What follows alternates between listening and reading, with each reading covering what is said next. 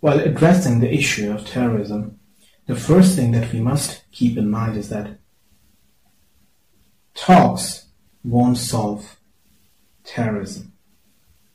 No matter how much we talk, no matter how much we discuss over the issue, it won't solve anything unless we, the humans, from every corner of the world, from every single background, actually stand up and act. Action, conscientious action, is the only force that can solve not just terrorism, every form of heinous deeds in this human world. As for terrorism, terrorism has no faith. Terrorism has no religion. Terrorism has no race. When human aggression cannot be contained within the mind, it can often outpour into the society through human behavior. And that behavior often can be seen as an act of terrorism, since it induces terror in the mind of the masses, in the mind of the people. As such, aggression, hatred, rage, all of these are basic human sentiments.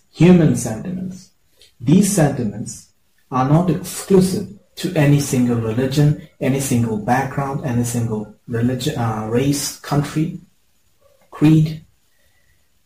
So, any human, every human, is neurologically predisposed to act aggressively if the need arises, if the circumstances compel the person to act in such a manner. So no matter what the cause is, the first thing is that we must do, or rather we must not do, is stereotype that act by putting it in a box of a specific religion. So the first thing is be aware of the act of terrorism. Now, awareness on its own won't solve, won't reduce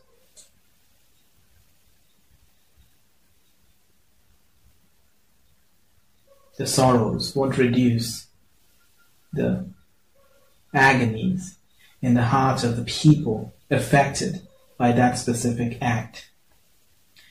So upon awareness, every single human being must stand up next to the people affected, beyond all bounds of race, religion, and creed.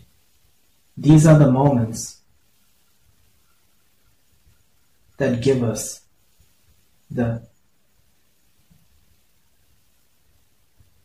divine opportunity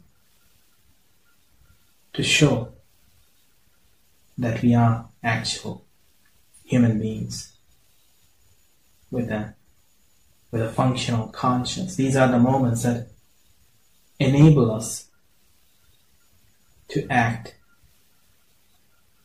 humanely.